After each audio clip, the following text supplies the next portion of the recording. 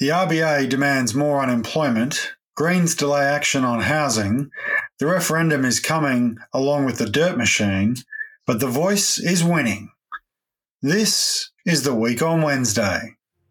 Hello and welcome to the Week on Wednesday. I am your co-host, Ben Davison, and while I am at our home in Victoria, I am joined by the great, the glorious, the best-selling author of QAnon and On, A Short and Shocking History of Internet Conspiracy Cults, my wife, your friend, and the owner of the cutest pair of baby sheep ears you've ever seen. Coming to us live from Sydney is Van Badham. How are you, Van? Well, I'm in Sydney, and I've got to say it's been really cold. It's really cold. I don't understand it. This is brand confusion. This is, what do they say? Always take the weather with you. Who sang that? Hunters and Collectors? No, it's a Crowded House song, Ben. Crowded Good House. Lord. Oh, Because I always forget that you are much younger than me and you don't understand music properly. This is the great burden of our relationship. Yes, indeed it is. Talking about great burdens, Van, I want to talk about the RBA again because... Oh, I love it when you talk about the RBA. We all do. We all just feel so heard when you speak about the RBA. The RBA, like the aardvark. Not at all. The aardvark is a noble animal, and I would definitely say that the RBA is an ignoble animal. Indeed. I want to give a shout out here to Sally McManus at the ACTU for continuing to hold the line along with the good folks at the Centre for Future Work and the Australia Institute, because they have been absolutely vindicated with the last set of minutes from the RBA board meeting. They have continually said that profiteering is the problem. Profiteering is driving inflation, that workers are bearing the costs and bearing the brunt of inflation, and indeed bearing the brunt of the RBA's ham-fisted attempts to bring it under control. And all the while, Phil Lowe and the other mystics up on that great temple at the RBA have said that no, there's a wage explosion and a wage price spiral just around the corner.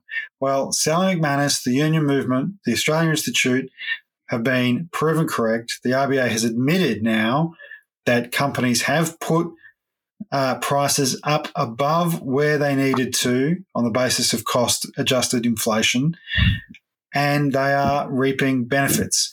Now, if you ever needed a reason to join your union, let it be that the union movement is fighting not just in the workplace, but in the very halls of the high priests of capitalism to ensure that your wages keep pace and your standard of living increases. You can join at australianunions.org.au/wow.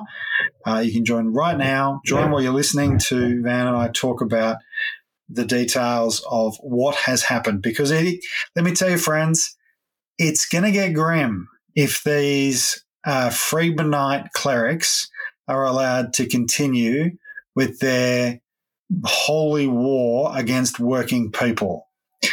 Do you like the rhetoric I've ramped up today, Van? I'm just... Holy war against working people.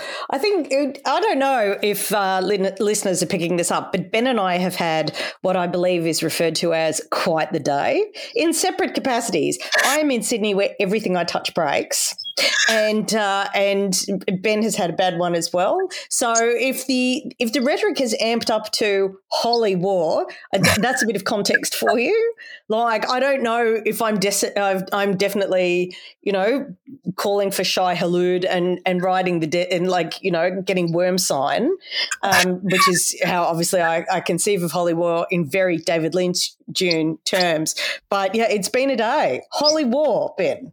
Indeed, because let me say this, Van, Phil Lowe back on June 6th. He's not worth a giant worm in the desert, let me just say. I mean, a lot of trouble you go to with the thumpers, boom, boom, boom, they're attracted to rhythmic vibrations.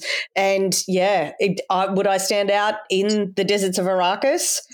calling for large worms to ride in against Phil Lowe, it's a lot of trouble to go to. But then again, I think a lot of trouble must be gone to. a lot of trouble needs to be gone to, because on the 6th of June, Phil Lowe said, and I quote, "If people can cut back spending or in some cases find additional hours of work, that will put them back into a positive cash flow position." Now, just yesterday, his deputy governor said there needs to be 140,000 fewer people employed and that we need to get unemployment up to 4.5%. Some economists are saying that to get to that number, there'll need to be 170,000 jobs destroyed. Now, we are in the middle of a great jobs boom. The Albanese Labor government has created more jobs in its first year in government than any government of the modern era, 465,500. Of those jobs, most have been full-time, 85%, and 189,000 of those full-time roles went to women, which means there are more women in full-time employment than ever before. Underemployment has crept up a little bit, though. It's gone from 6.2% of people to 6.4%. And for the first time ever, 14 million people in Australia are employed.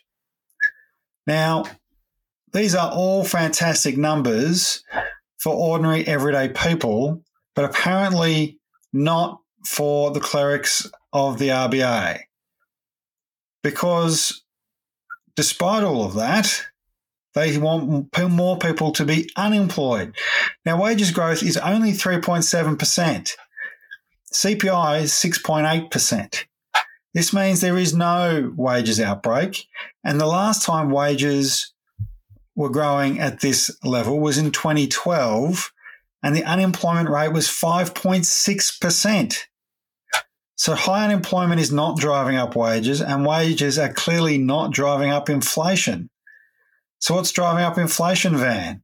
Greed. It's greed. It's heaps of greed. And the Australia Institute made this point weeks ago that it was greed. And the RBA were like, oh, how could you say such a thing?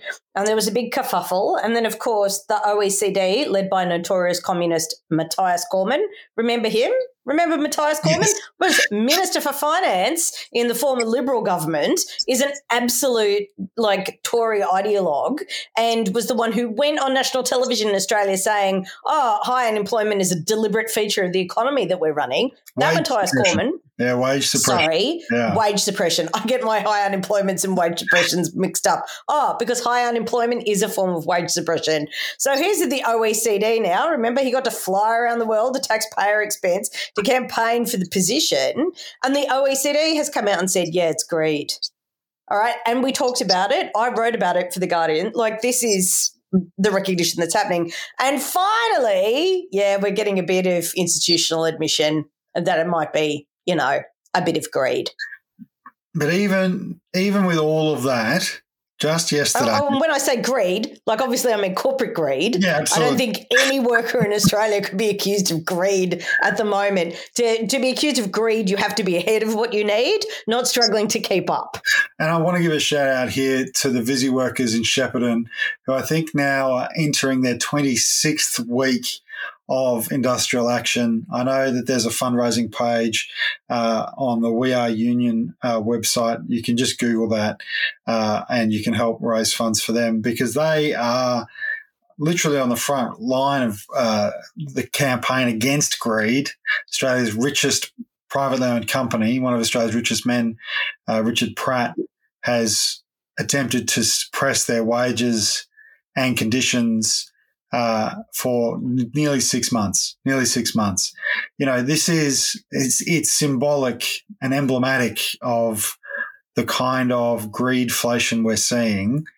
We're seeing it in power companies. We're seeing it obviously through rents. We're seeing it through banks, but we're also seeing it through supermarkets and large corporations across the board. This, Van, I think is really important because it's actually now in the minutes of the RBA, and I'm just going to read directly so that people know what it says. And they've written as minutes, so it's a bit dull, but it says this. Members noted that wages growth was still consistent with the inflation target. While future trends in productivity were uncertain, the outcomes over recent times had been disappointing. Members discussed the possibility of implicit indexation of wages to past high inflation and the potential for this to become widespread. Similarly, members observed that some firms were indexing their prices, either implicitly or directly, to past inflation. These developments created an increased risk that high inflation would be persistent, which would make it more difficult to keep the economy on the narrow path. Now, this is an ideological position because for 12 months, they have talked about the threat of wages outstripping inflation. And at no point have wages outstripped inflation. Even the minimum wage increase, as important and as good an outcome as it was, did not outstrip inflation. This is an ideological position taken by the RBA. And, Van, I did a bit of digging around today because, I'm a bit sick and tired of the RBA. I'm a bit sick and tired of the Federal Reserve in the US. And I'm a bit sick and tired of the Bank of England kind of being the benchmarks for how we think about monetary policy. Because clearly, if they're going to go out and say hundreds of thousands of people should be made unemployed, and that's the only way to tackle inflation, and it hasn't worked and it isn't working and it's not dealing with the underlying problem, which is profiteering corporations, then there has to be other solutions. And I happened to find some tweets about Japan. I am aware that you found some tweets about Japan. They're very saucy tweets about Japan. Tell us about your saucy Japanese tweets, my lovely. Well, Japan doesn't seem to subscribe to the Friedmanite monetary cult. No, they don't, do they? Oh, are they one of the healthiest economies in the world? They appear to be one of the healthiest economies in the world. Now, what a coincidence. I'm not saying they haven't had problems in the past, but here's where Japan's at. Its cash rate is negative 0.1%. Inflation is 3.5%. It did peak at 4.3%, but it's 3.5% now. Importantly, Japan's wage growth is 3.67%, which means real wages are outstripping inflation. Now, Japan has a higher union density than Australia, 16.5% to 12.5%. Its unemployment rate is 2.6%, 2.6%. And its participation rate is slightly lower than ours, 63 versus about 66%. So Japan's monetary settings are all geared towards people getting money, investing money, driving their economy, and being productive. Our monetary settings are all about keeping inflation low by keeping spending low and making things more expensive for your average borrower, which in Australia means households. It's a remarkably different approach, which has a remarkably different outcome. Their unemployment rate is lower. Their wages are higher. Wage growth is higher. Their inflation is lower. And not just that, the inequality is better. They have less inequality. Japan's richest 10% only earn 4.5 times as much as their poorest 10%. That's extraordinary. Pardon? That's extraordinary. Yeah. Yeah, that is significant. What is it in Australia? Do you have the number? In Australia, it's many times that. Well, here's a good example. So in Australia, you need $5.5 million to enter the top 1% of wealthiest people. In Japan, that number is $1.7 million. So it is and this is still one of the wealthiest economies in the world. Just the wealth is more evenly spread.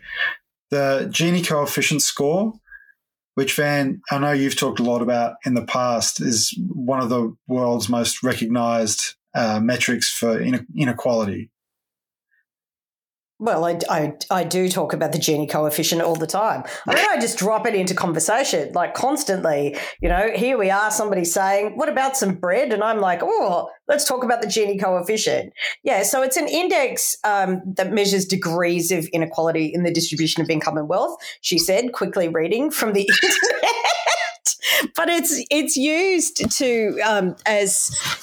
as a map to how wealth is distributed and who's getting what where. And funnily enough, it shows that if you run economies based around different ideological principles, you have different results.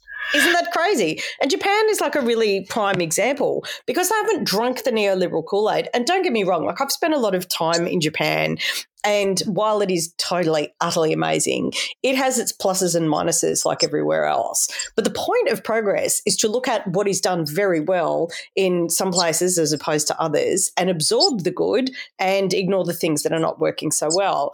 And if you are making decisions that are beyond a neoliberal framework, if you are doing what Japan is doing, you do keep levers of control over the economy. I mean, one of the things I do really love about Japan, the strength of trade unionism in Japan is extremely high, and they have the highest paid retail assistants in the world. And the reason why, of course, is the Retail Assistants Union is part of the same union as the automakers. So you have these big, powerful industrial unions that bring people together with them. And I do want to acknowledge that Australia, despite the fact it has a distinct retail union, has the second highest paid retail workers in the world, thanks to our friends at the SDA and the amazing championing that they do. So there are different components to economies, and we don't have to live out this bizarre neoliberal fantasy that if we just keep doing what we've always done and failed, that at some point it will miraculously happen.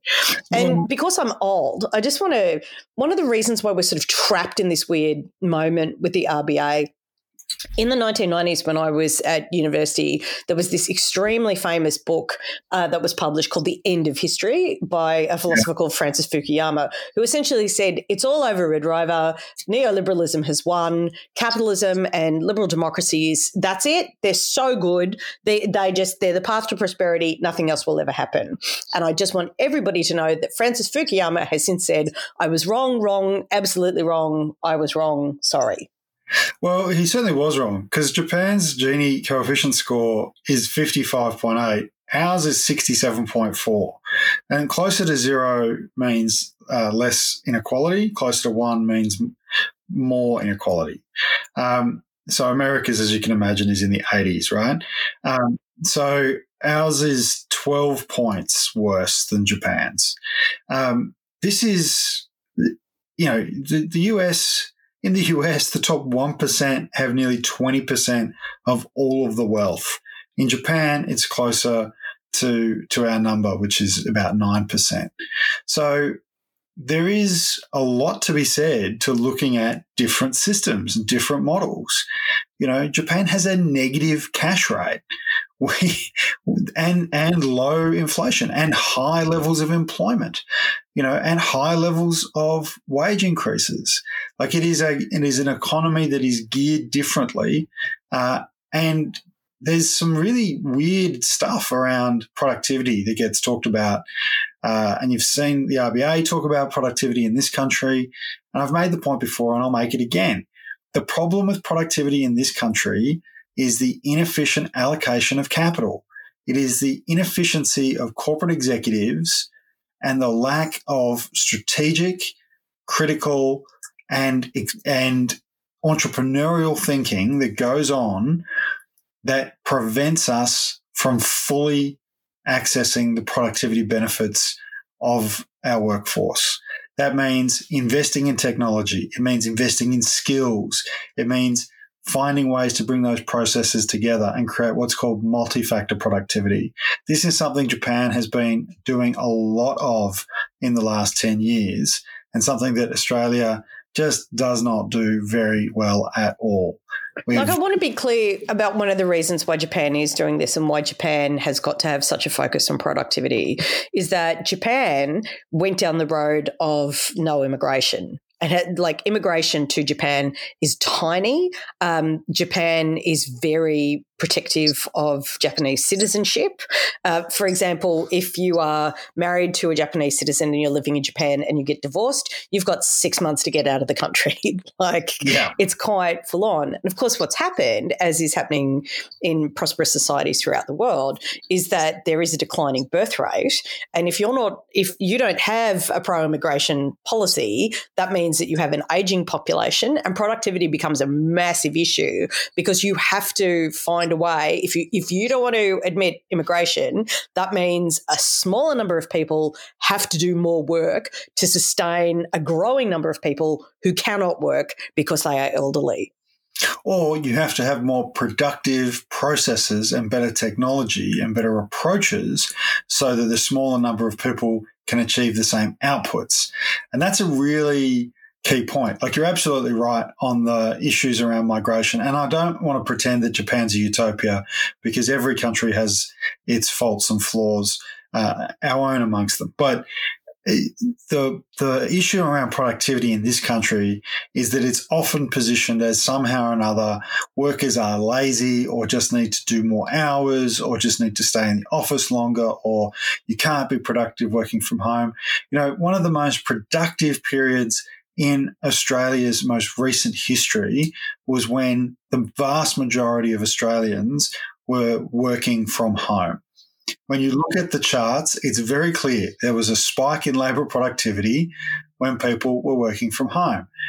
And yet business leader after business leader, lobby group after lobby group is arguing for more people to go back into the office more often.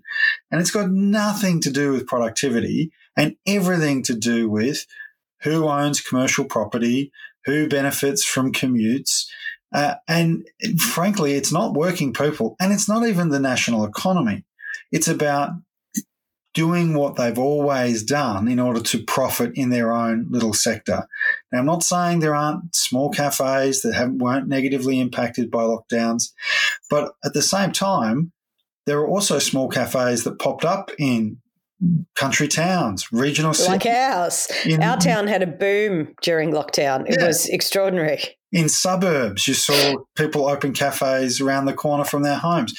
You had this decentralisation effect and an increase in productivity. Now, but also, as somebody who's worked in hospitality, I do want to make the point about productivity. Like, productivity isn't inherently possible. It's not. It doesn't have exponential possibility in workplaces.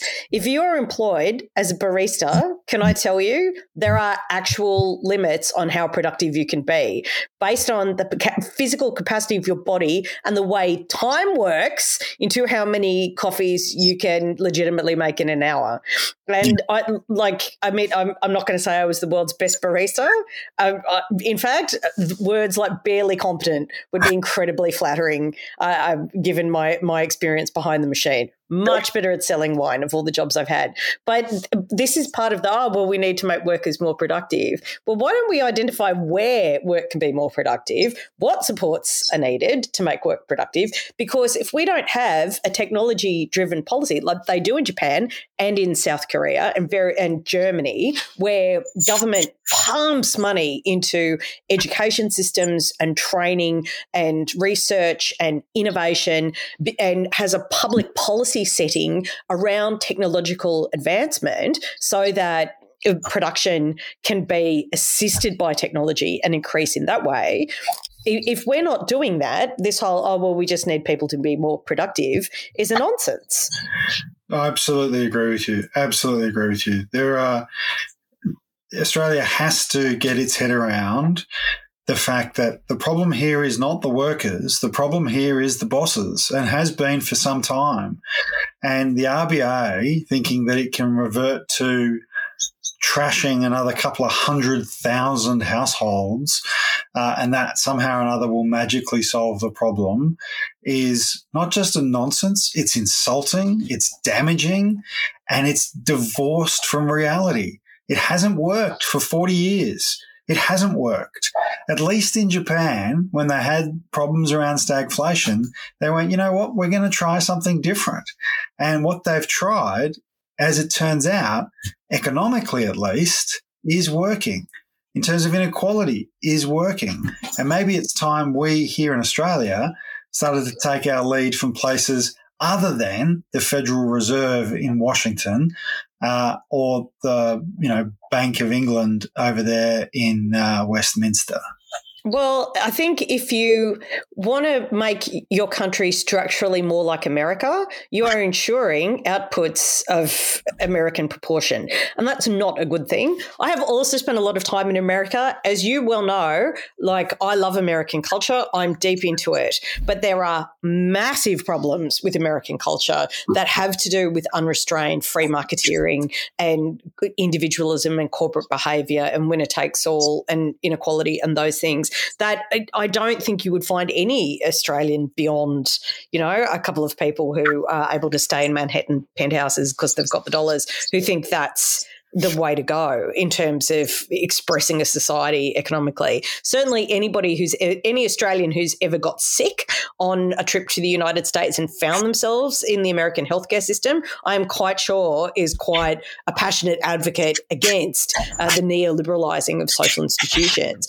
I want to acknowledge that this week I've just noticed, I can see on the camera, Ben has picked up the dog and it is literally the cutest thing you've ever seen. Hello, Germanicus, I miss you terribly.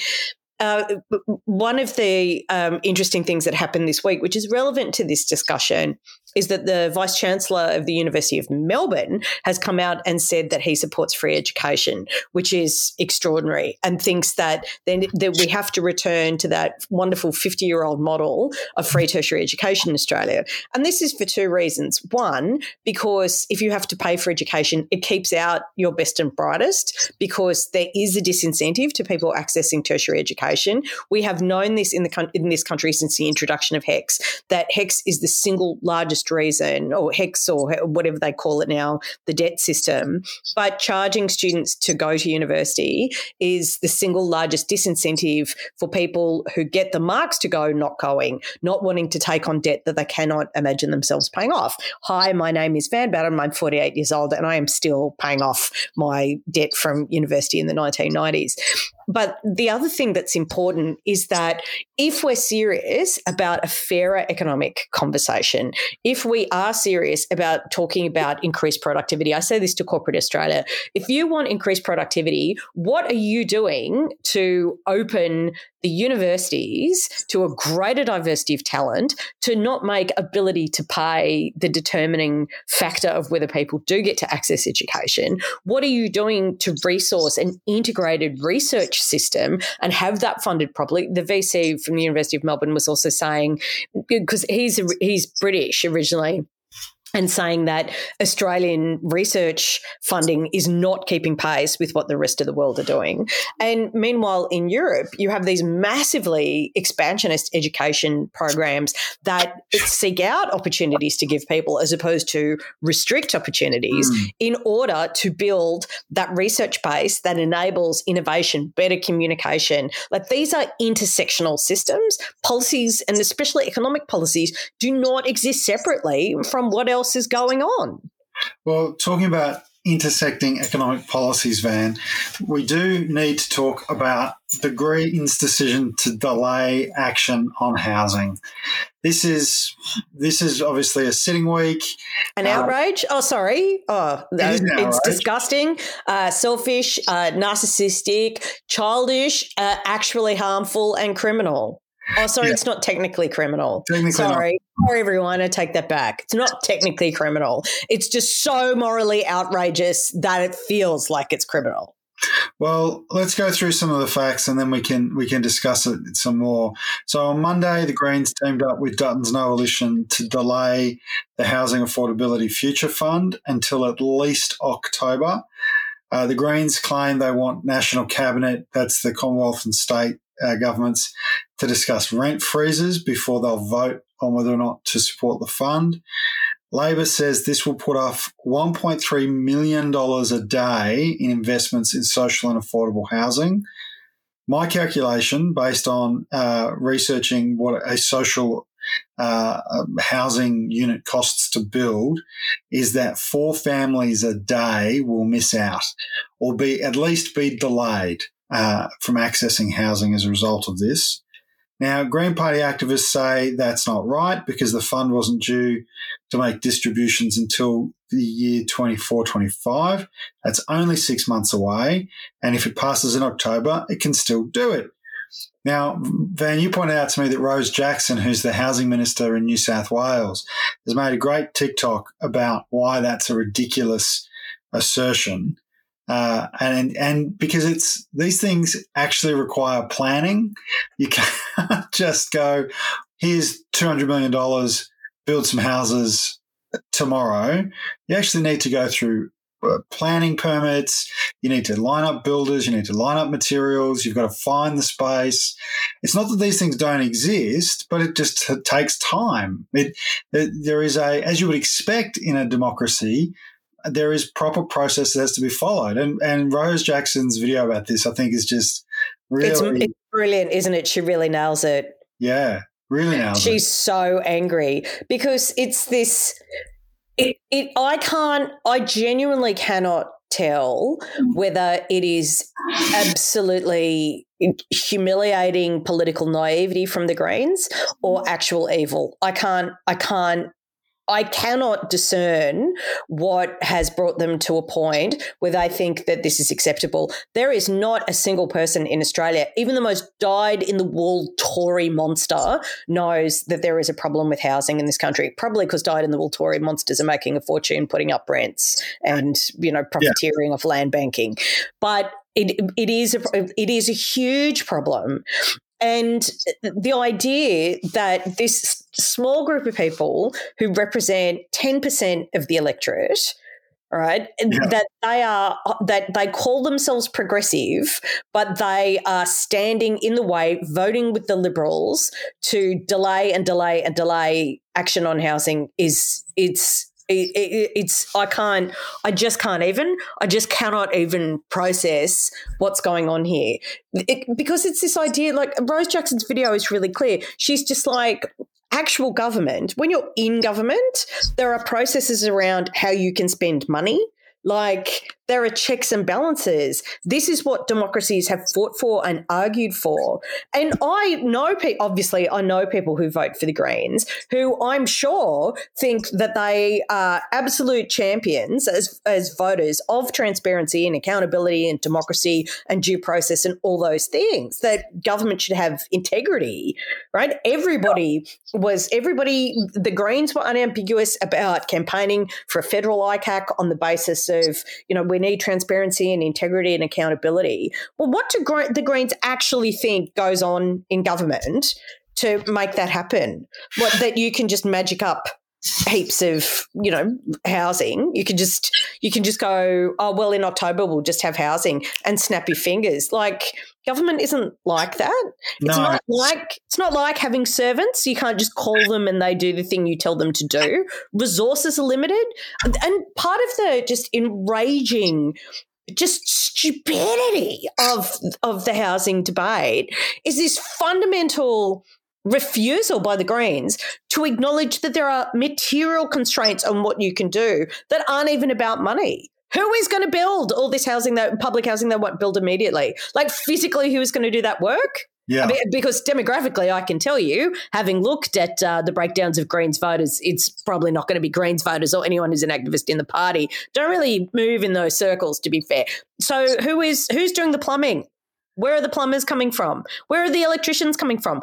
Where is the wood coming from? Has anybody actually considered how housing is built and the fact that there exist productive and material parameters on how much you can do based on the available materials and the available labor supply? Like, what on earth? Like, we believe in evidence-based policy, especially around the environment. And really, do you? Do you believe in evidence-based policy? Because you've got people like Rose Jackson, who I've got to say is one of the most committed housing ministers New South Wales has ever had. I literally cannot remember anyone fronting this much of a policy challenge in this state. I grew up here, And And she's essentially screaming with frustration in this TikTok video going, how do you think this works? Like, how do you actually think things get built? There's not some magic fairy army that you summon with, like a few peacock feathers and glitter and they just turn up and do it. Like, that, extraordinarily frustrating debate because it is either incredibly naive or incredibly disingenuous. The reality around this is that there are 640,000 Australians in housing stress. The Community Housing Industry Association, Homelessness Australia, Property Council, Industry Super Australia, National Shelter, Everybody's Home organisation, they've all called for this bill to be passed. Nobody has said that the Housing Affordability Fund will solve all of the problems. Literally no one has said that. No one has said that at all. And I want to be really clear about what it is, right? So the Housing Affordability Fund, the HAF, is $10 billion, which will be set up as part of the Future Fund to build 30,000 new social and affordable rental homes in the first 5 years. Now, that's not the only thing that the Labor Commonwealth government is doing. They're also providing an additional $67.5 million to states and territories to directly tackle homelessness. They've introduced incentives to increase the supply of rental housing by improving arrangements for investments in build-to-rent accommodation. This is around basically how you finance these things. They've increased the maximum rate of Commonwealth rent assistance by 15%, the largest increase in 30 years. Established the new National Housing Accord, which obviously industry super funds are involved in as well. Invested $350 million to deliver an additional 10,000 affordable rentals over 5 years as part of that accord. Made up to $575 million available to the National Housing Infrastructure Facility, the NIFIC, to support more social and affordable housing.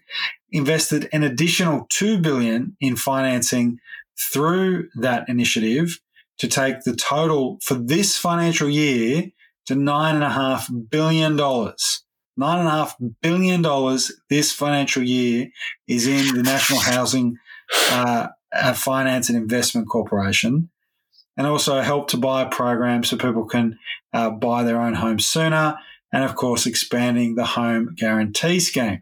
These are all things the Commonwealth can do and is doing. But what can't they do, Ben? What can't they do? What are they actually constitutionally prevented from doing? Well, they're constitutionally prevented from doing the thing the Greens are most determined that they should try and do, which is to freeze rents. Now, I understand the idea, and I understand that, in fact, it may even be an idea that could work in some circumstances to put in place a freeze or a cap or limits on rent increases. And I don't oppose them, and most people in Labor don't oppose them. But the Commonwealth Constitution does not permit the Commonwealth to do that. In fact, there was a referendum, Van. There were two referendums. There were two. There was one under Ben Chifley and there was one under Gough Whitlam. The Greens love to pretend they're the party of Gough Whitlam. Yes, actually, I think you'll find that's historically inaccurate. You are not the party of Gough Whitlam. Oh, what would Gough say? Well, Gough would say, here I am trying to run a constitution to be able to affect price and rent controls. And guess what? What happened to those two referendums to change the constitution to give federal government the power to do what the Greens are asking for? They were comprehensively walloped. They were walloped. They lost a majority of votes in a majority of states. In every state, in fact, I think you'll find in both cases. Certainly the first one in 1948, every state it lost by at least 10 points, and in some cases far more. Like this is, and I get, so they're like, oh, well, we've changed our demand.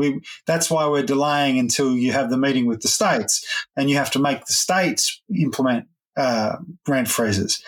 Now, Rose Jackson in her video makes the point very clearly that at no point have the Greens reached out to her as the New South Wales Housing Minister to discuss rental policy. And in fact, the New South Wales Labor government is doing things around rental policy. The Victorian Labor government is doing things around rental policy. Queensland Labor government is doing things around rental policy. Right around the country, you've got Labor governments doing things about rental policy. And they are talking to each other, and they are open to hearing from other sources. However, the double-barrelled third-name chamber of Parliament, also known as the Greens Party, simply refuse to engage with actual process. They simply refuse. They'd much rather grant. They make the demand, they don't do the work. And I'm going to call it out for what it is. Classism. It is the belief that they are of such entitlement and such stature and such individual import that the majority of people, like those Labor people who actually have the responsibility of running the government and doing the policy work and finding the workers and sourcing the material and finding a way to fund it and writing the legislation and all of the other things that need to happen for actual outcomes to take place, that we exist, our community of Labor voters, Labor representatives, Labor politicians, Labor ministers, Labor governments, to serve the Greens. That they can just make demands and someone else, like a servant, will come along and do it for them. And it's played out a little bit in Parliament today, I have to say. There was an exchange between the Greens housing spokesperson and the Prime Minister, where, quite frankly, the Greens housing spokesperson was just contemptuous of the Prime Minister and his position. And, you know, a first-term MP who really only won his seat because a Teal didn't run. Let's be really clear about what happened. And there was a redistribution, and a Liberal didn't run in the seat. And let's be really. Oh, sorry, that's not true. A Liberal did run and had a 10% swing. And where did those Liberal votes go? To the Green. Yeah, and so let's be really clear about what happened there. You know, in every other part of the country, those seats went Teal. In Brisbane, a couple of those seats, they went to the Greens. And now Teals didn't run in Brisbane. And that's exactly what happened. Because the Teals didn't run, the Greens picked up the mood for change and they benefited from that disillusionment and desire for change. Now, what's happened? That mood for change from Liberal voters. Yeah. I want to be very, very clear. It wasn't Labor voters who switched sides. No. And what's happened since then, of course, is the Labor primary is now polling almost 10 points higher than on election day, because people have gone, actually, this Labor government is getting things done. This Labor government is creating jobs, is raising wages faster than at any time since 2013, is making investments in health, is starting to talk about how to invest in education, in getting rid of the corruption that was there under the Morrison era, doing all the things that it said it would do, cheaper childcare, cheaper medicines, delivering on its promises. The Greens are now standing in the way once again of a core Labor promise.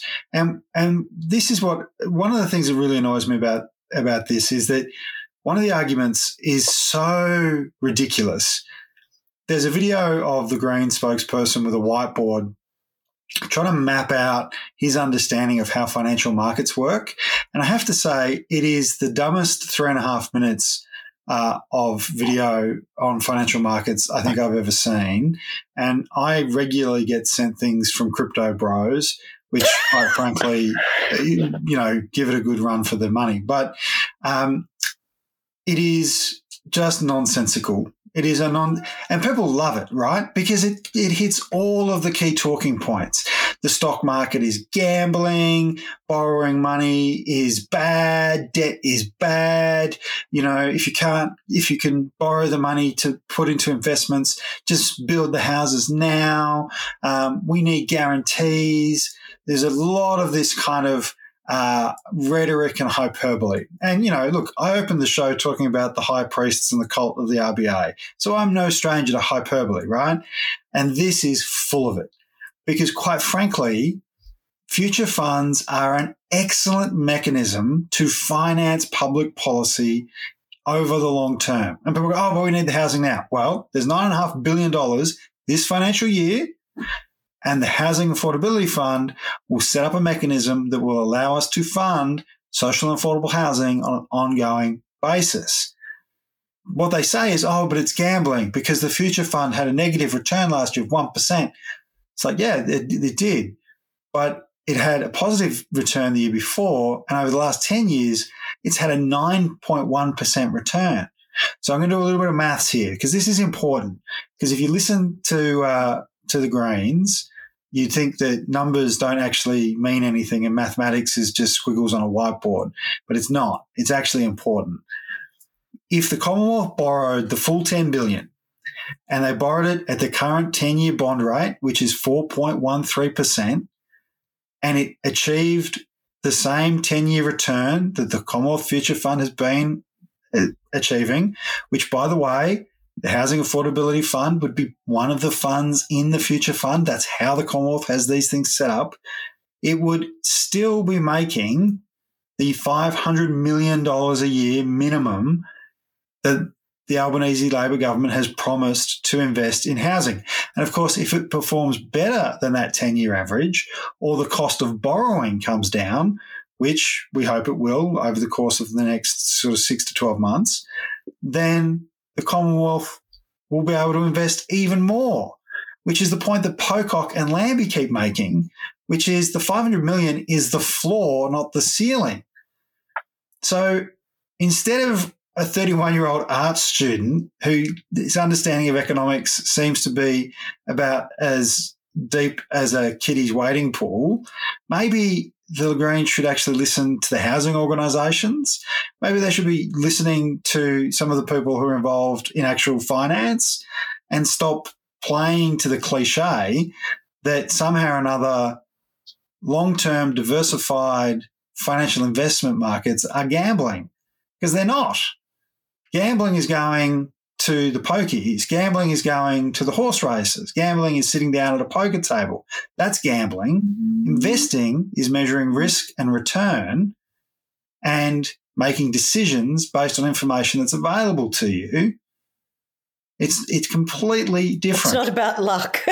It's not about luck.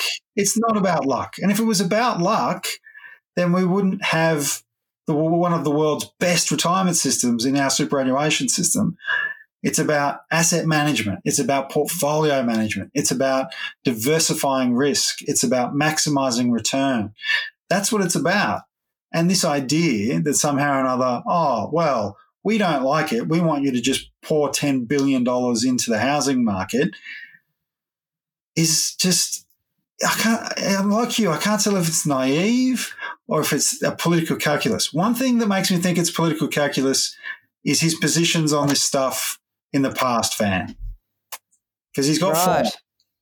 Oh, I mean, he's got magnificent form. There's that infamous photo of him surrounded by other white people in his seat. I don't think it was his seat at the time. I think it's from a couple of years ago, literally holding up signs saying no because they didn't want housing development in the local area. And there are literally signs that with the wording of not in my backyard. Words to that effect. The word backyard is no, not in our backyards. No. And this is what NIMBYism is. NIMBY literally stands for not in my backyard. And my issue with the Greens, there are a lot of conspiracy theories around why I'm so antagonised by these people. And fundamentally, everybody, it gets down to this. That many years ago, I drank the green Kool-Aid. Like, I was a child of the 1990s. It was a terrible time in the history of the Labor Party. I was at university. I was hanging out with a disreputable crowd, and I was an environmentalist, and I was, talking about brown pollution in teepees. I don't even want to talk about what my hair was like at the time. And I met people like Ian Cohen, Bob Brown, and Christine Milne, and they were full-on environmentalists. And I was like, the environmental catastrophe looms on the horizon. These people, they're doing something about it. And my contact with organised politics, because of my job at The Guardian, because of when I came back to Australia and was heavily involved in activist stuff here, was the revelation that it was all a lie. And really, that political party was just the edifice of organised political narcissism with actually no overwhelming commitment to the left-wing pillars of belief that absolutely define my political existence. They cut the pension. They did a deal with the Liberals to kick 200,000 elderly Australians off their pensions. This is a betrayal of my, traditional British socialist welfare state politics. Then we had the constant delaying on any action around climate when Labor under Rudd and Gillard were trying to bring in an emissions trading scheme and looking at carbon markets and trying to discourage emissions and all of these things that would have been hugely helpful at the time. And they blocked them. Then there was the absolutely unconscionable blocking around refugee resettlement when Labor under Rudd put up the policy to work with the UNHCR in order to process refugees through Malaysia, which is exactly, by the way, what the Greens talk about, the golden era of refugee politics under Fraser. That is exactly what Fraser did. Do people understand that that's, exactly. You shorten refugee journeys? I've had this discussion so many times. And again, it was revealed to me that this was a party of preening, platforming and obstruction. And I feel guilty. I feel complicit. I feel responsible.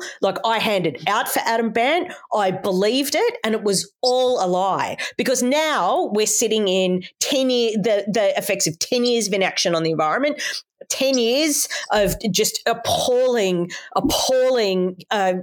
refugee policy, and their obstruction creating resentment in the broader electorate that makes, further policy improvements around these areas almost impossible. And it's done in this look at me, lefter than thou, rhetoric, which actually does more to stop progress, to stop any kind of left-wing action, to impede the status quo, to impede any challenge to the status quo, and in fact affirm the dynamics of what's causing the problem in the first place. That's who the Greens are. That's what they do. And around housing, let's be really honest about what's going on here. Who votes for the Greens? Where are they? They're in the most infrastructure-rich parts of capital cities, right? The highest votes for the Greens, like those seats in Brisbane. Those seats in Brisbane are right in the centre of Brisbane. The seat of Brisbane is a Green seat now. These are communities with more hospitals, more schools, more public transport than anywhere else. This is, the seat of Melbourne, another, Green seat. Classic example, right? This is where their voters are. And yet, again, and their state seats as well, state seat of Balmain in New South Wales, again and again and again, they squat on top of that rich infrastructure and they do not want to share it. You had the member for Balmain speaking against development going, well, we don't want new people, other people, those people coming into our community. There's all this rhetoric about heritage and the character of the area. Well, I'm very old and I remember North Melbourne, many years ago, now part of the Green seat. North Melbourne was where you went to get mugged, all right? If they want to affirm the heritage of the area, I suggest all the Greens voters who live in North Melbourne now hand over their wallets, literally in the street at night time, because that was the heritage of the area. It was a very, very rough part of town. It's where you went if you were someone like me and you couldn't afford to drink somewhere like Fitzroy. So, which also used to be a pretty raggedy area. Can I just say this? With traditional working class communities, that was the heritage of the area. But this garbage that they use to essentially put entire suburbs under heritage protection is entirely about squatting on infrastructure, keeping other people out, and homogenising these gross, classist, bourgeois enclaves of the new urban squattocracy. And that's what the opposition to public housing, social housing, and all the obstructions that they throw in the way again and again and again. They stopped the building of public housing for homeless old people in Richmond through a local council decision because one tree was in the way. One tree. You have to stay homeless, old people. This tree is more important than you. So they have no credibility on this issue. It is lie after lie after lie after lie, obstruction after obstruction, and it makes me sick. Yeah, and couldn't agree more. And just to round out this topic, the naivety of the Green spokesperson on housing is, I think, actually somewhat less about naivety and more about politics. When you think back to the fact that he has run a platform saying cities are the new factories. And this has irritated you, hasn't it? It really has. It's got under my skin because it's a misuse of the idea, which is that cities need to be properly resourced, people need to have a say in how they're developed, and that actually you need communities within cities to do that. Instead, what he's done is he's twisted this idea and used it as an anti-development concept to stop more people getting access to infrastructure. You know, the kind of great lie about floodplains. All of Brisbane is a floodplain. You know, you only need to look at the history of Brisbane to realise that it doesn't matter where you build in Brisbane, you're building on a floodplain. And quite frankly, if it was good enough for an army barracks, a multi-storey building is probably a safer place to be in a flood than a single-storey set of army barracks. These people are not genuine in their objections. And as you say, Van, they do it at a federal level. They campaign saying, oh, we're trying to do something real and meaningful, but never actually do anything. And then at a local level, they campaign to stop development, to stop new homes being built. And actually what they do is they achieve their outcomes at a local level by stopping people coming into the community. The essential workers who need to work in those hospitals, the teachers who need to go to those schools, the sanitation workers who need to pick up the rubbish. They're more than happy for working people to have a 2-hour commute, to serve them at brunch, but they're not happy to have them live nearby. Look, Van, we need to move on because another big piece of legislation that has actually passed the Parliament this week is the referendum machinery bill. This means the government must now call a referendum no earlier than in 2 months' time, but no later than in 6 months' time. That's what a machinery bill does. There has to be an issuing of writs. The Governor-General will do that. So this doesn't set the date, but it sets the window of time in which a referendum must be called. Most people are predicting an October referendum. I think it's pretty safe to say that's the most likely time. You know, avoid footy finals before spring racing, all the usual tropes around when you have people come out to vote come into play. And look, Van, we're already seeing some pretty disgusting campaigning.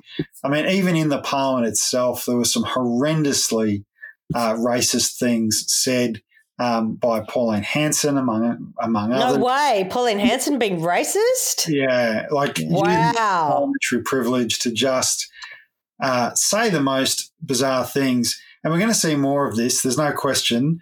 This inversion, this idea that somehow or another recognising the oldest continuous civilization on Earth in our Constitution is in itself racist. That's the kind of argument they like to make. But also, you know, these deeply personal attacks on people who are advocating for the voice and for constitutional reform. I want to point out and give a shout out to Thomas Mayo, our good comrade and trade union colleague. You know, he's been attacked by the Murdoch press pretty relentlessly over the last couple of days. I know others have been as well. This idea that somehow or another that Thomas, who's written children's books about unionism, about being an Aboriginal man, is somehow or another going to burn down everything that makes Australia great is frankly just bizarre. It's fear-mongering and it's just misinformation. I mean, the AEC has issued reminders about authorising material. Of course, our podcast is authorised by me because misinformation is rife. It's out there already. Warren Mundine is pushing it. At the core of this is that somehow or another constitutional recognition of Aboriginal and Torres Strait Island people and having a constitutionally enshrined body that is allowed to make representations on issues related to policy regarding Aboriginal and Torres Strait Islander people is in itself racist, is the biggest lie so far. And I think it will be the lie from which all other lies the No campaign tells will stem. But Van, this is going to be a deeply brutal campaign in many ways. Oh, yes, because they enjoy it. The evidence suggests that they enjoy it. They use this as like some kind of far right, purge weekend. You know those purge movies? Yeah. We behave all the time apart from this one weekend where you can kill whoever you like. I mean, we saw this around marriage equality where people who I'm sure thought or said to themselves they were great pillars of the community and, good moral people went absolutely off chops with the most homophobic garbage you could possibly imagine.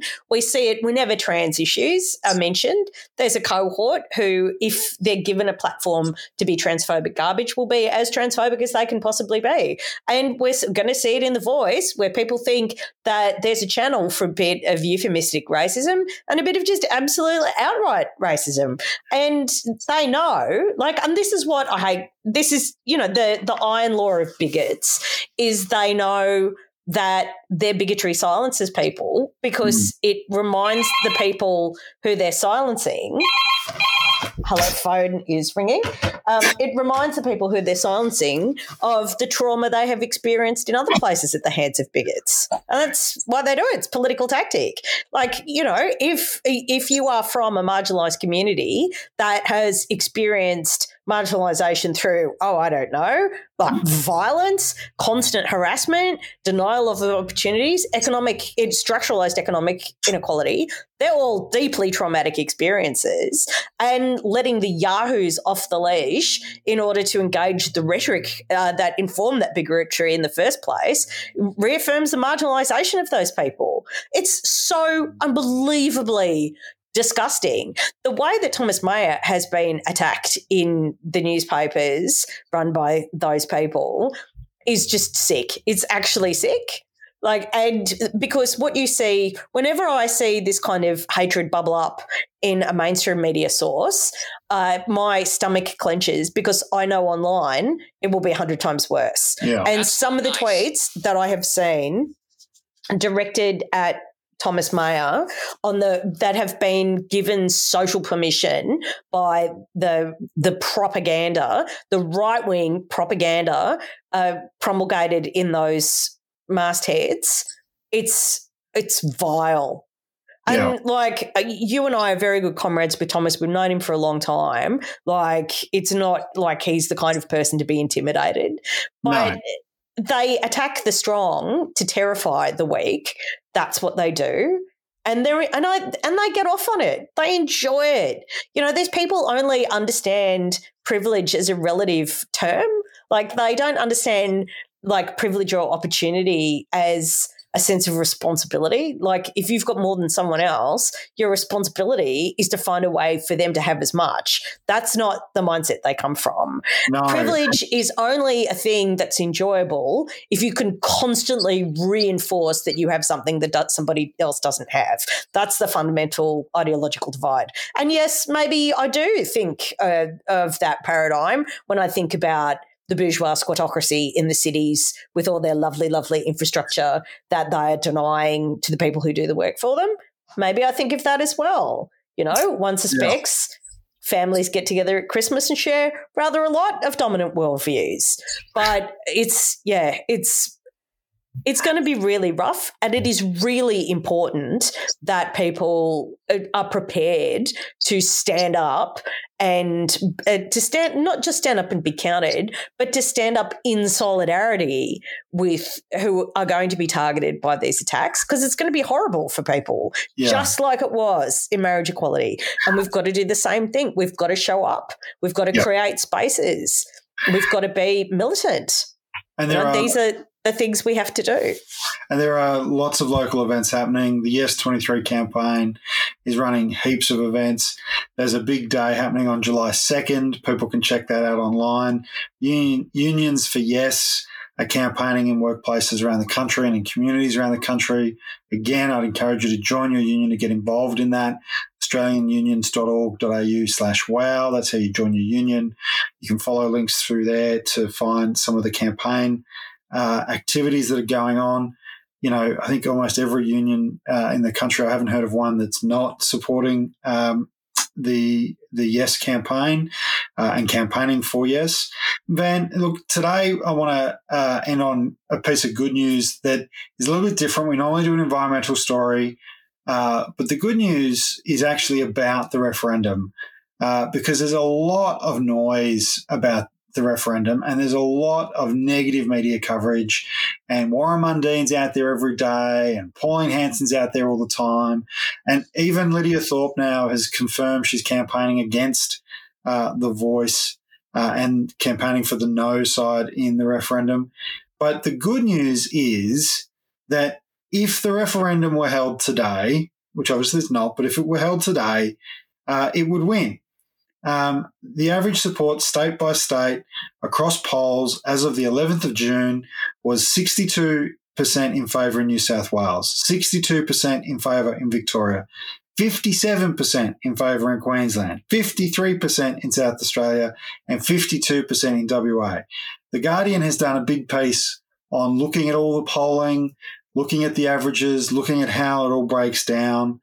The Greens, with their 12% of the primary vote, or 12% support across the country, 83% of Greens support a Yes position. Labor, with its 41-point primary, 41% of people support Labor, 72% of those people in favour.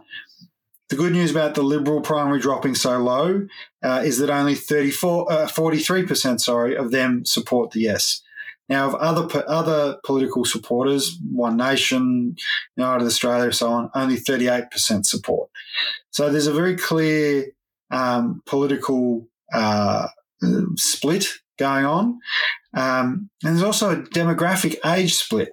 The only group of people by age who don't support the Voice are those over 55. But even there, 40% of people over 55 do support the Voice. So, you know, I think some people think that everyone over 55 is against it. That's not true. 4 out of 10 people over 55 do support it. Those numbers are obviously better for younger cohorts. People in our age bracket, 35 to 54, 61%, so that's 6 out of 10. And in the 18 to 34 bracket, it's 84%, so nearly just over nearly 8.5 out of 10. These are good numbers. These are solid numbers. And despite the media rhetoric coming out of Murdoch's toilet rag and the boss's pamphlet, the Voice is actually on track to win. And we need to remember that as we campaign and talk to people, that the majority of Australians across polling over time, even today, and a snapshot numbers today, support constitutional recognition of Aboriginal and Torres Strait Islanders and support the enshrinement of a body that gives them voice on issues that impact them that are before the Parliament and the government of the day. That's a phenomenally good news story. It is. It is a phenomenally good news story. And, I am confident in Australia's capacity to be better. I'm confident in the capacity of Australians to be fairer. What defines us as a country is whenever the choice has been put before us as a people to be more or less fair, we have always picked fair. And Yeah. We did that with marriage equality. We did that at the height of the Cold War when Robert Menzies wanted to ban the Communist Party and make a political association illegal in Australia. At the height of the Cold War, all of that propaganda, Reds under the beds, duck and cover, imminent nuclear annihilation, the whole thing, and Menzies was at his most popular, Australians said no, because fairness is more important to us. And I shudder to think about what is going on with people voting no, and what is the reason for that? Because like this reverse racism thing is a furphy. It's a nonsense. Yes. All of these arguments about, is the voice going to have a say? Is the voice going to have a say on how Australian soldiers behave overseas? Like the most amazing, like nonsense kind of stuff. Mm.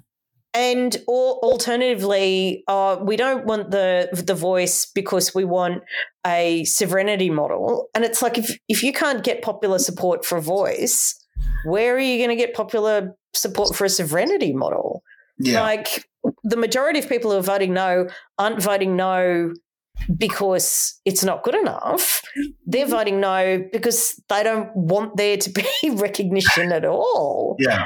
Is there a maths problem going on with people? Like, do people understand how majorities work? I think there are segments of the Greens or former elements of the Greens who do genuinely have a maths problem. As I pointed out, that whiteboard video was just there were no numbers and there was no mathematics done.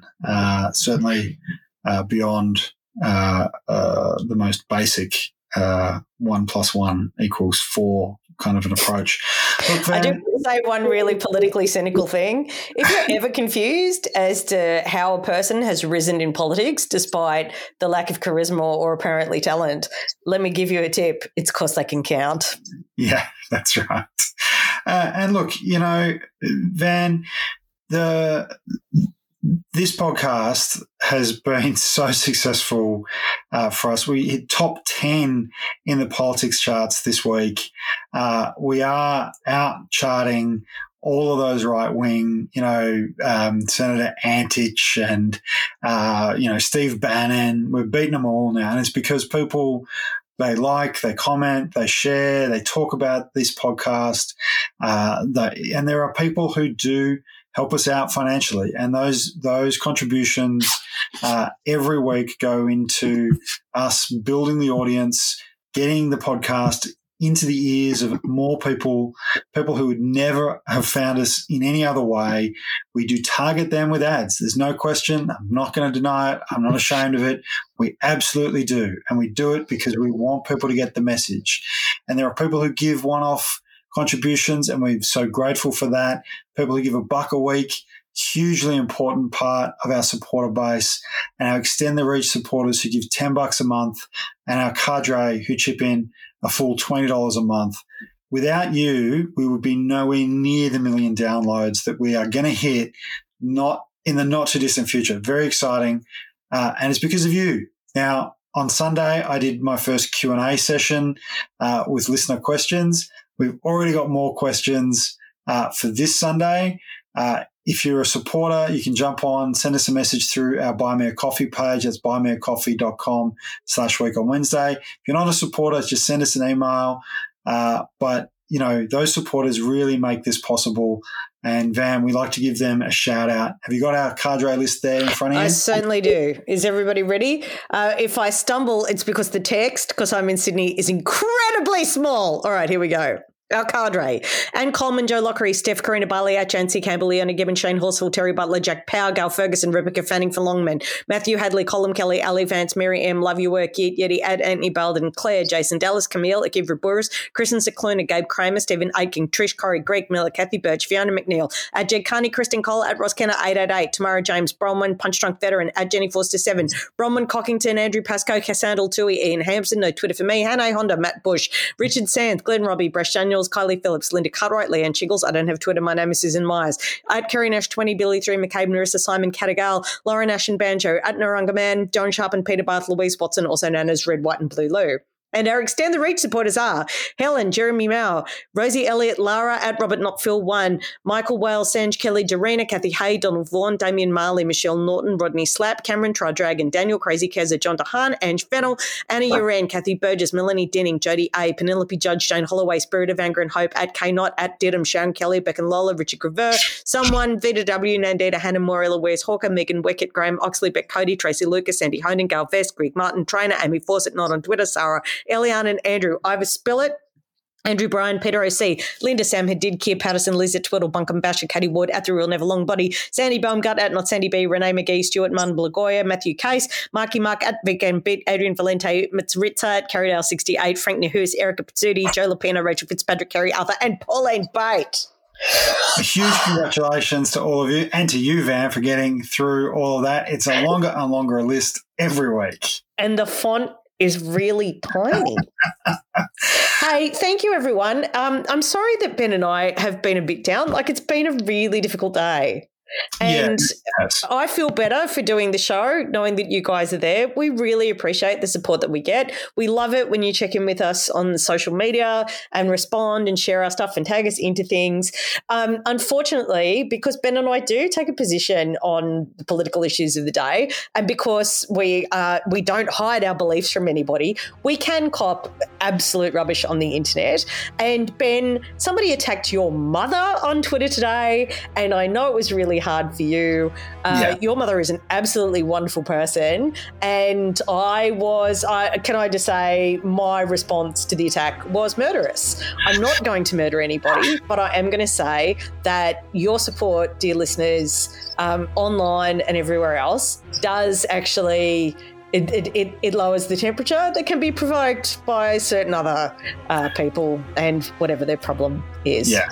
A huge thank you to everybody for your support. In fact, I've just received some text messages from people who do normally listen to the show about those attacks, and just reiterating their ongoing support. It really means the world to us both. Don't forget to send in your questions. I will try and answer them on Sunday. And until then, love you, Vanny. I love you too. I miss you. Look after the dog. I will. Bye. Bye.